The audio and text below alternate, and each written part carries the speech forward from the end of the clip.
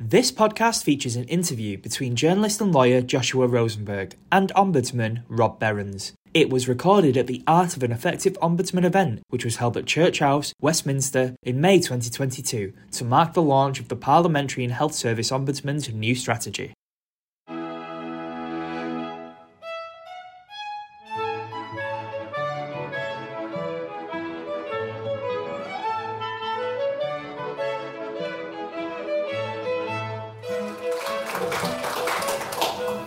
Thank you very much indeed. My name's Joshua Rosenberg. I'm an independent legal commentator, and Rob has asked me to pick up some of the points that he made in his address to you just now and ask you a few questions. And I want to start with something you said about public satisfaction in the National Health Service. You said it's reported to be at its lowest since 1997. You'll have seen a report in the Sunday Times yesterday that the North East Ambulance Service is said to have withheld evidence from the coroner in order to hide failings by paramedics.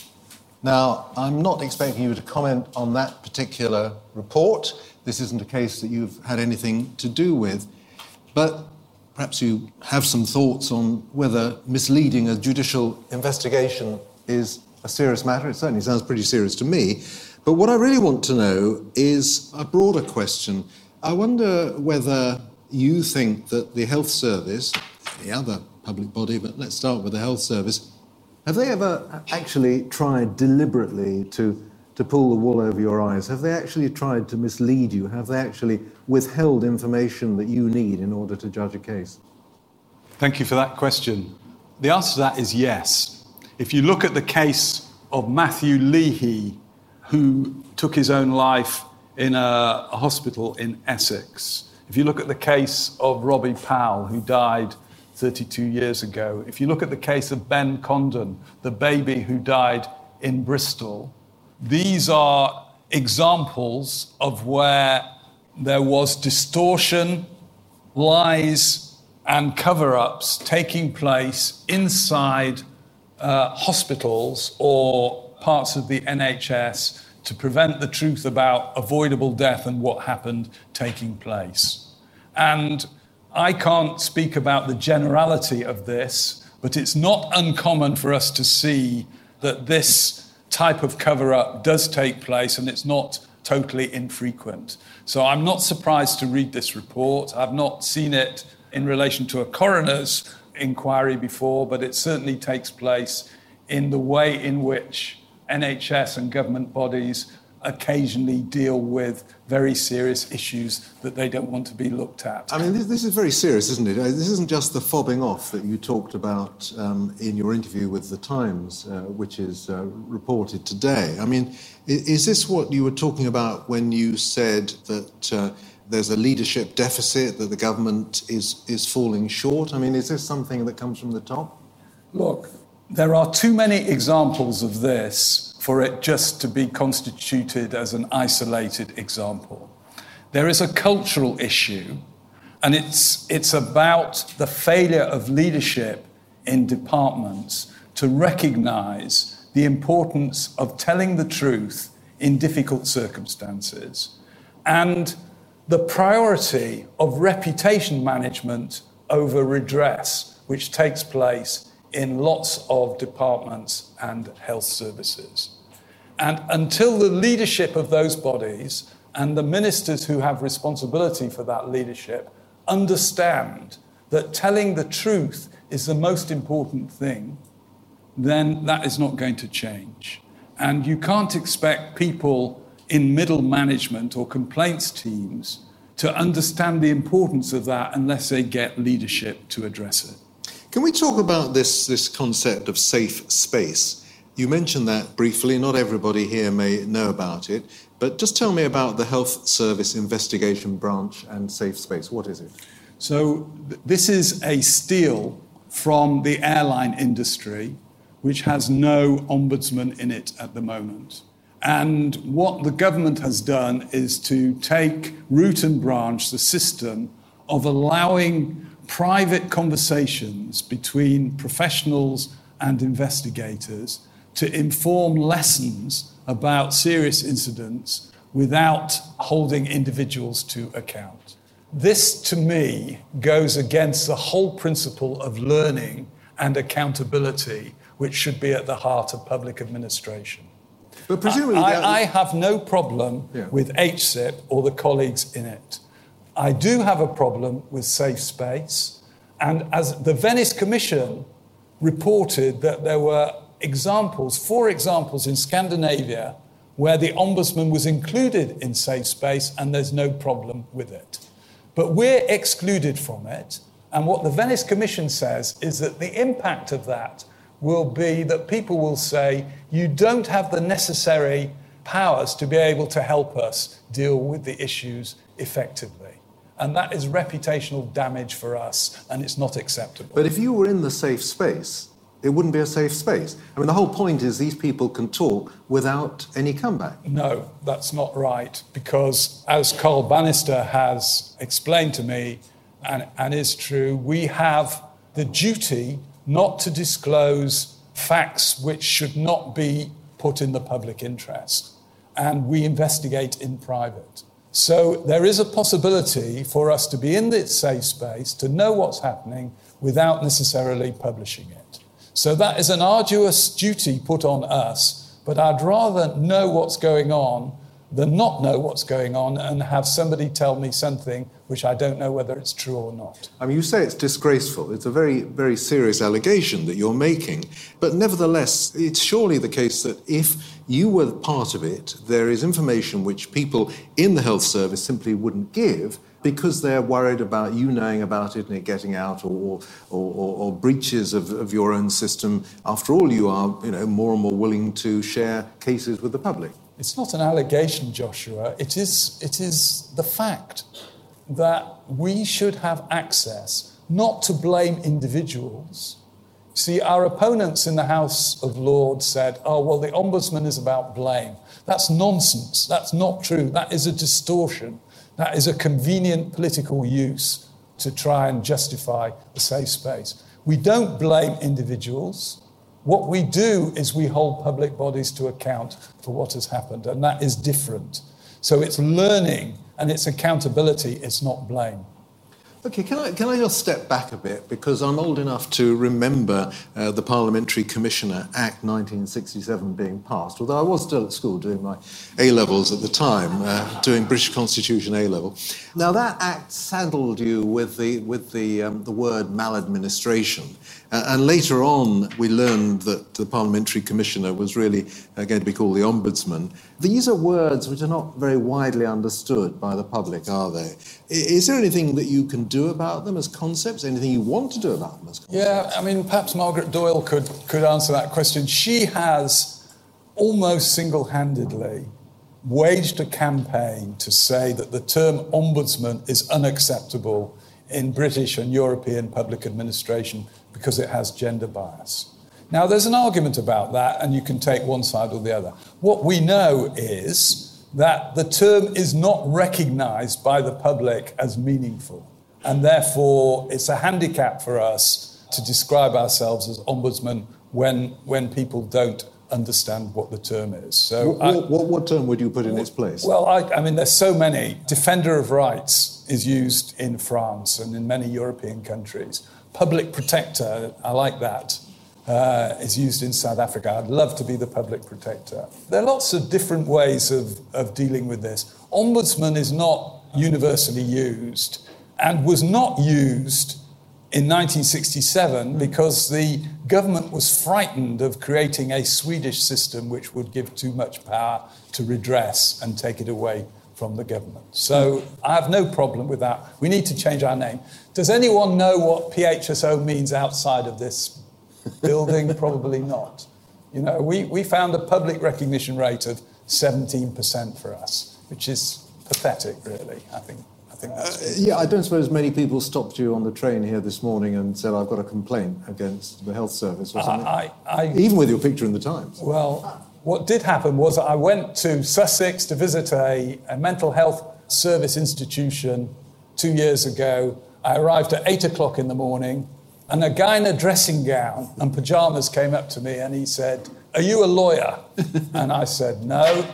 I said, "Why do you think I'm a lawyer?" He said, "Well, no one comes to this place at 8 o'clock in the morning dressed in a suit and tie unless they're a lawyer." So I said, "No, I'm not." So he said, "Well, what are you then?" So I said, "Well, actually, I'm the health ombudsman." And he said, in words I will never forget, "What the bloody hell is that?" Yeah. Though exactly the type of person that we should be helping, who should know about us, and I should have empathy with. So this is your strategy for the coming period. You've got nearly 2 years left in the job, and we may talk about the general issues. But one of the things you're saying is you want to be more transparent. You want to get your message across to the public. You want the public to recognise you and understand what you do. Once they know about us, they use our service, and the scores that we get from measuring how we've done against our charter are decent. They're okay. Not universally okay, but pretty good. So the problem is not when people use our service, it's before. And it's in cases like Windrush, for example, where I met lots and lots of people as a result of Robert Thomas's excellent inquiry, who said, if we'd only known about you before we launched into redress, then we would have tried to come to you through our MP. But they didn't. And they were frightened of going to their MPs because they thought that the strategy would be supported by the MPs and they wouldn't get through the system. Who's to blame for the fact that people don't know about you? Who's to blame? Well, I think Richard Crossman is to blame, actually. No, I mean, he was known as Double Crossman in the Labour Party. He was the minister at the time in 1967? He was responsible for the bill and the Crossman catalogue. Look, it's not about blame. It's about us using all the resources and imagination and stakeholders at our disposal to try and get through to people who need our help. We did a big survey with elderly people about why they don't use our service. And we found that elderly people are more likely to feel they will be victimised if they bring a complaint against us. The same with mental health complainants. They're heavily dependent upon their families. We found that their families didn't think it was worthwhile bringing a complaint and all the hassle associated with that. So we need reform. I've said that a million times. We do need reform. We can't stand still. But if we're not going to get the reform, then we will continue to be as imaginative and energetic as we can be together to get ourselves better known. Another thing then you blame Richard Crossman for, and you mentioned this in your opening remarks, is the MP filter. You said it's outdated, bureaucratic and confusing, and you want to get rid of it. It only applies, obviously, to part of your work, which is even more confusing, but nevertheless, that's the strange situation you've inherited. Any chance, do you think, of persuading Parliament of that? Well, probably not while I'm alive. I mean, I think the disappointing thing is that Bernard Jenkin ran a 10-year campaign to get rid of the MP filter. He called it pernicious, he called it unacceptable, and he nearly got through in 2016. His successor is less enthusiastic about getting rid of the MP filter. This is the chair of the Public Administration and Constitutional Affairs Committee, PACAC. Yes, and the chair is an honourable man, known in the newspapers as the baby-faced assassin, but he has what he calls legitimate concerns about getting rid of the MP filter. We have to listen to those and try to persuade him that it's worth getting rid of, and I'm sure we can do that. I mean, from the point of view of MPs, it gives them a greater role, and I suppose the disadvantage from your point of view is that some MPs are going to side with their constituents, and if you find against their constituents, if you reject the complaint, as obviously you do in some cases, then you've got the burden of the MPs complaining that these constituents, and by implication the MP, haven't got the result they wanted. No. Actually, my experience of MPs is that what they want is for us to do the detailed investigation, and by and large they will support it regardless of the result of it. And, that's what we should be doing. There are The problem is that there are a significant number of MPs who don't refer cases to us. And that's not fair to citizens. That prevents the access. And we have to do something about that. Yes, and so if people could go direct to you, that would mean more complaints would get to you and they wouldn't just be held up by the MPs. That's correct. I mean, at the time, I read the Justice Report once a year to remind me. I mean, our institution was set up according to justice for the little man, for those people who didn't feel confident about dealing with MPs. That has all gone away now. Parliament needn't fear that we are an institution which is going to take away their responsibilities. You know, I'm an officer of Parliament. My responsibility is to report to Parliament, not to government. So there is no problem.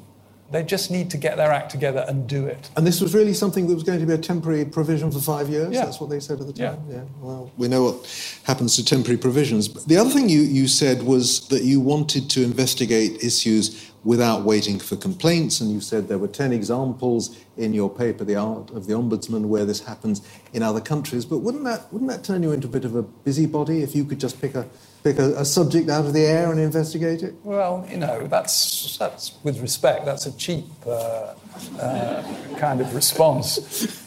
Because if you look at the legislation, it actually occurs in Northern Ireland, and there is provision in the Northern Irish legislation for the Ombudsman having to consult with stakeholders to make sure that what they propose to investigate under own initiative isn't already being addressed.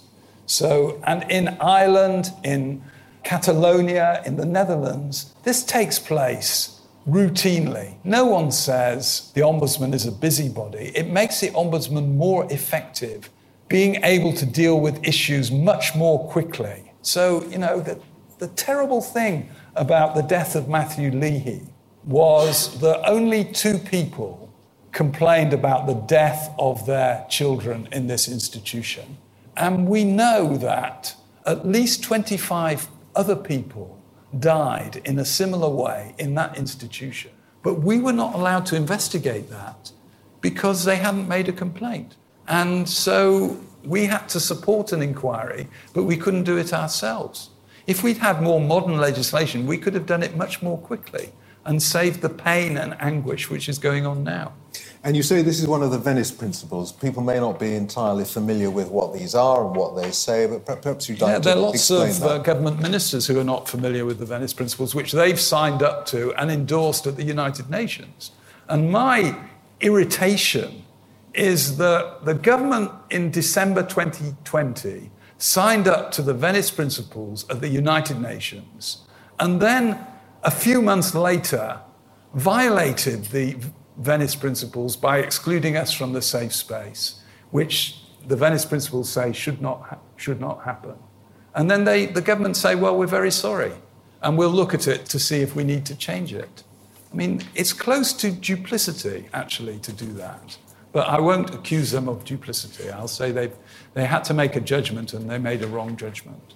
PACAC, the Parliamentary Select Committee, looked at this in its report last week and inferred that there was a very slight change of tone by the government. Did you pick that up as ministers changed, as Michael Gove was replaced as the responsible minister? Do you think there really is any chance of legislation, or is it the inevitability? This is for broad ombudsman reform. This is the broad ombudsman reform. But the sort of points that you want own initiative powers, you want to get rid of the MP filter, you want new legislation, you want a new Act of Parliament to reform the position. Or is the cynical reality that you are a thorn in the side of successive governments and it's not in their interest to do anything? Well, I'm not into cynicism. I think we all need to be constructively engaged with ministers to try to persuade them to do the right thing in order to balance citizen powers with state authority.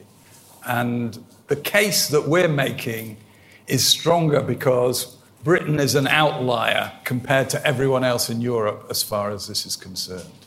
I mean, in every other country, Mick King and I would be in the same institution, but we're not in the United Kingdom. There are too many ombudsmen in this Too country. many ombudsmen. The European Ombudsman says to me that when other ombudsmen go to her conferences in Strasbourg, she sends a taxi to pick people up from the station. When the British comes, she sends a minibus because there's so many ombudsmen who come. There are too many of us. Let's talk about transparency. You've clearly become much more transparent in recent years. You publish reports. I know you've said in the past that complaints are like gold dust, but you do go to some lengths not to identify, for example, individual GPs, general practitioners, where you don't want to blame individuals. You don't routinely name people, although, as you've said, that you do interview people on Radio Ombudsman. You've spoken in the Times about this shocking case of this woman who was raped in Turkey, and you said this morning that the Foreign Office consular staff weren't able to give her the advice at the weekend that she needed. And, of course, you have published a report on that case. But it's difficult to get from you and from your press releases the information that would really force these stories onto the front page. Obviously, names, now not a rape victim, but in other cases, there must be more people who are willing to go public and are willing to be identified with their complaints. Is there more that can be done to get publicity, thus to get your job better known, to increase transparency by actually giving names, by actually giving geographical details for local papers and local radio stations and so on? Is there more you could do to actually thrust your work into the public domain? There's always more we should do, and in the last year, Martin Della has transformed our operations to make us more outward-facing and to attract more press interest. Actually, what we've done as far as women's state pensions is concerned, what we've done about Windrush, what we've done about HS2, that has attracted a lot of publicity. The Social Security scandal as well is another example of us happily getting press and media coverage about that. Rebecca had 15 minutes on Woman's Hour to discuss the disgraceful incidents in Turkey. So we are getting there. But to come to your point, we will not publish the names of individual complainants if they don't want those names published. I think that is absolutely right. Where people want to be associated with the publication of a report, then they identify themselves and they can make public comments, as some Windrush people have done, not the one who died. So I think this is the right balance. We need to continue to be assertive in setting out the breaches of human rights, but we mustn't use the names of individual complainants unless they agree. Can I just pick up one point that struck me in your remarks just now? You said that the terms of reference of the COVID inquiry under Baroness Hallett don't go far enough. What's wrong with those terms of reference? Well, they're written by people who don't really want to examine what has happened. They're restrictive, they're cautious. It's not clear to me that a common sense person reading them would think that the government really wants to know what happened, and that's disappointing. And you know, you have a broader point about public inquiries, don't you? And this is really frustrating for you. You see the same old public inquiries coming around every decade. You see the same failures, particularly in the health service, in hospitals and so on, every so often. Public inquiries, you know, sit and make reports, and then those are passed on to ministers, and ministers change, and nothing very much happens, and you have the same tragedies occurring again and again. It must be very depressing. Well, it's awful, but it's worse for those people who suffered as a result of what happened. So take the example of Morecambe Bay and the death of children reported on by Bill Kirkup in 2015, and the failure of the health service to deal with infant mortality and perinatal death. And then go on 6 years and read the Ockenden report, and it's exactly the same. The same issues have risen. And ministers say this must never happen again. But it did happen again. And that's a failure of leadership. And the whole issue of public inquiries, which resides in policy terms with the Cabinet Office, is out of date, it's misunderstood, it's not properly arranged, and it needs reform. And until we get that, and until we get own initiative powers, they're going to continue to be these tragedies. What about more powers for yourself? Because you're not a regulator. You don't have enforcement powers. You ask organisations to apologise, you invite them to pay compensation, you tell them how much. But there's not a lot you can do. I mean, 1967, this was the good chaps theory of government, where you rely on naming and shaming government departments and expect them to do the decent thing. Yeah, I think they're asking us for this to be the last point. It will, yeah. And this is a very important point on which to follow. There is still huge benefit in naming and shaming because reputation is so important to public bodies. And they don't like having negative publicity about what they've failed to do and admitted they've failed to do. And in over 90% of cases, departments do implement our recommendations. I have followed the situation in South Africa very carefully with the public protector.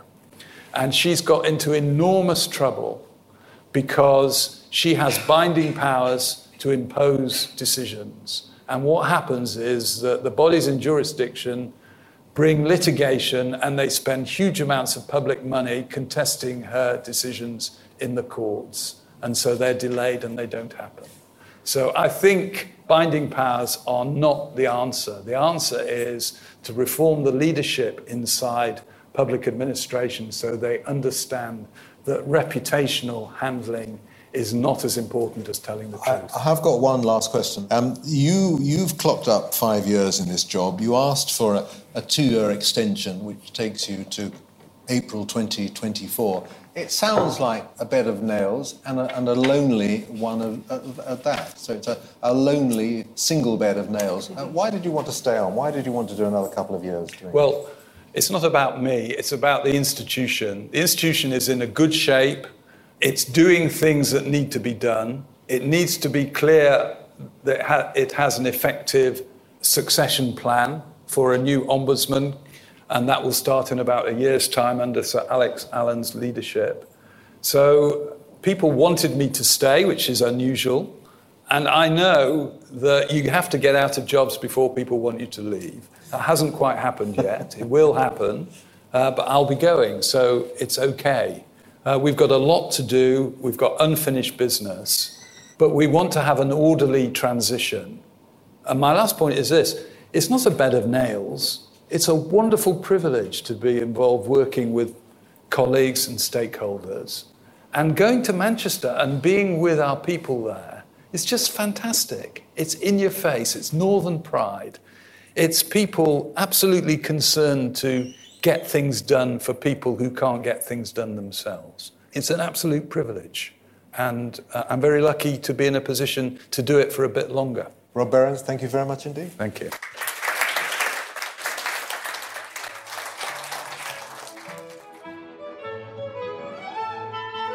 Thank you for listening to Radio Ombudsman. We would love to know what you think, so please leave a review or comment. If you like what you hear, please share and subscribe to future episodes.